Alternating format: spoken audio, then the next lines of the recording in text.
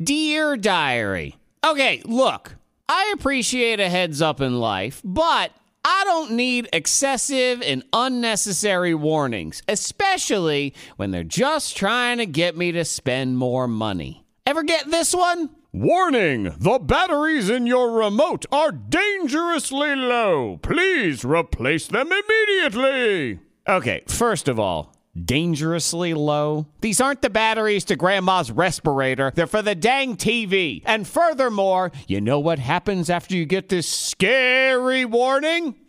Nothing. The remote works just fine for at least another week, maybe 2. Same thing with printer cartridges. I can't tell you how many times the stupid printers at work say, "I'm out of ink," only to print 300 more pieces of paper with no problem at all. Now, I appreciate the heads up that something is low, but low doesn't mean empty. So don't act like the world is coming to an end unless I run out and buy more batteries. See, this is the problem with this world. E never means E. So now we allow people to drive around on E because everything in their life is a lie when it says it's empty. E should mean E, people. Here's another warning I don't need. And yes, Netflix, I'm looking at you.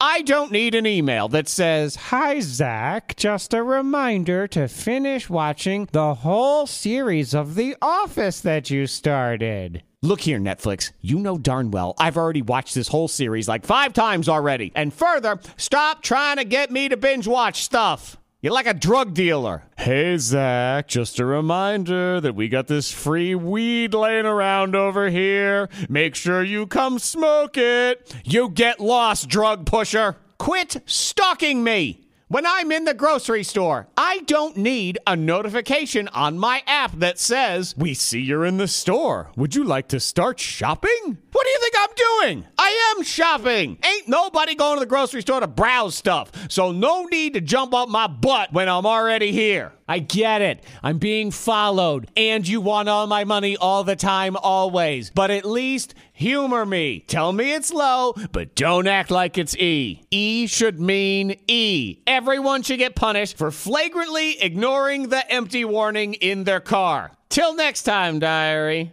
I say goodbye.